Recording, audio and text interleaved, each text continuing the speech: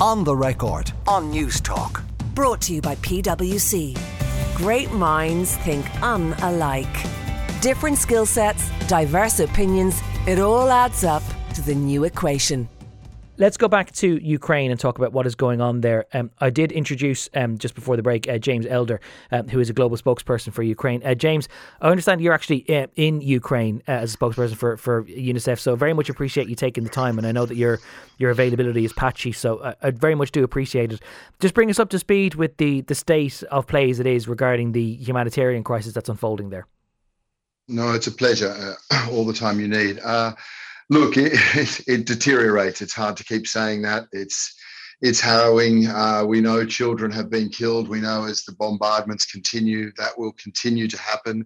There are cities your viewers will have heard in the south and the capital, Kyiv, that have just been under relentless attacks, families spending night after night in bunkers.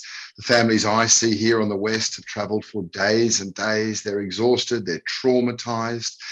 They leave loved ones behind. So right now we focus on getting people out, but very much on those families and elderly who are trapped in a conflict zone.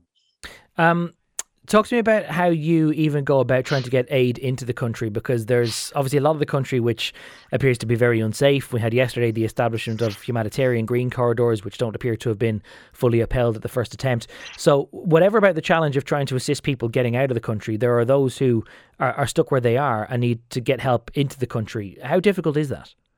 Yeah, absolutely spot on. And you know, UNICEF we've got people on the ground across in Poland and neighbouring Poland, Romania, neighbouring countries, and the numbers of people leaving, it's now the fastest exodus of people in a refugee crisis since World War II. But yeah, as you rightly point out, the focus has to be on those people who are trapped. So look, UNICEF, we have people who were on both sides of that conflict line. Today, we brought in about 60 tons in a convoy that I saw come in from Poland. This is emergency medical supplies. This is surgical kits, resuscitation kits, horrendous things you don't want to read about that are so important, like tongue compressors. I've spoken to these pediatricians. You know, they're heroic, the hours they're working. They're getting ready to, be working in conflict-style conditions and dealing with mass casualties of kids. They need this equipment. UNICEF will get that in convoys across to hospitals in different parts of the country. But we have to be honest, this is triage. As long as this bombardment continues, there's no way UNICEF or the immense volunteers who just inspire every moment in Ukraine are able to do everything that needs to be done for those people who right now are, freezing and hiding.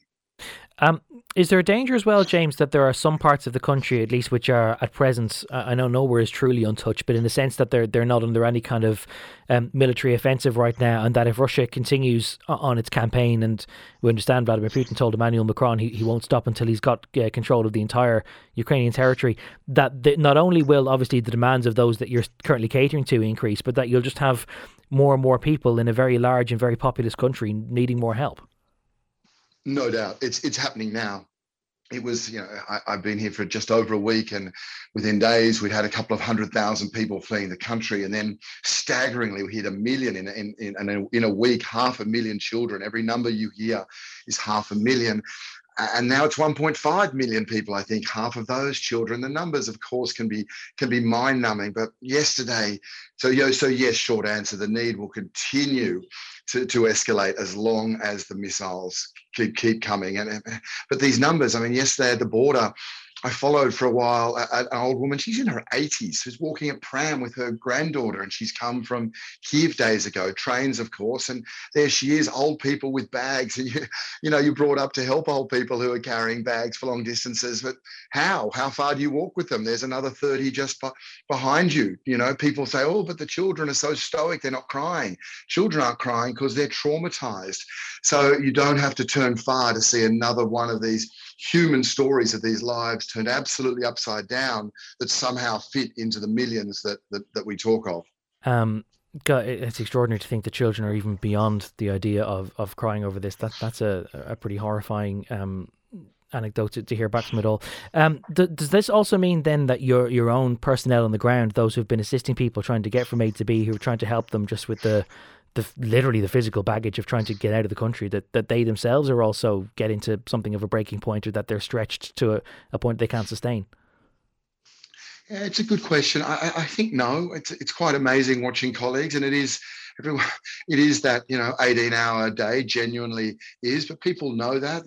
Many of our colleagues are Ukrainians, and they're inspired to do everything they can. Many of them are just long-term UNICEF staff, and this is what they do. You hope not to have these moments. You'd like to be working on big development and vaccination and education campaigns, not in a conflict. But when it comes, this is it. And then, as I say, you meet a mother who's gone that extra mile for someone else, or a grandmother cooking food for people on the side of the road, or pediatricians working round the clock and volunteering their time on the sides, and it inspires. It lifts you again, and you realise, by the lottery of birth, many of us are so fortunate.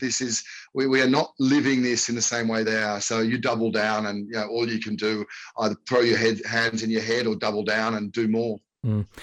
Just to bring people up to speed, by the way, the UN High Commissioner for Refugees, their latest estimate for the number of people who have left Ukraine for other countries, and this is only people who have managed to get across the border, not those who are still waiting to do so, is around 1.37 million.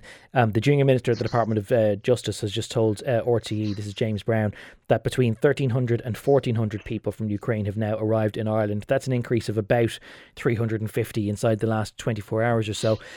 How possible is it, James, or could you even take a rough estimate as to how many people out of a country of 44 million are going to ultimately end up needing to leave? I don't know. I would be guesstimating, but no one, no matter their expertise, no matter which side of the humanitarian, if they said humanitarian or security or politics, no one saw the numbers that you've just spoken of. No one saw this being as dark as it is, and it's not abating. If anything, it's increasing. Yesterday again, and what's improving as well is the ability of those incredible peoples at the borders of Ukraine and Poland and Romania to facilitate people's exit. That's only getting more efficient, which is a dark way of saying many more people are fleeing. So I couldn't but pick a number in the millions, and it'll potentially be a low estimate if, again, this conflict doesn't stop. What does UNICEF need to try and deal with this on an urgent basis? What we saw yesterday, these trucks, this convoy, was just exactly what we need, and it comes. There's no magic pot of money for UNICEF. It comes because of people around the world, people in Ireland donating to UNICEF Ireland. This was, as I say, resuscitation kits, first aid kits, even recreation kits for kids, something to break the moment of the horror that they are witnessing. So any support that can come from the people in Ireland to UNICEF Ireland makes the world of difference.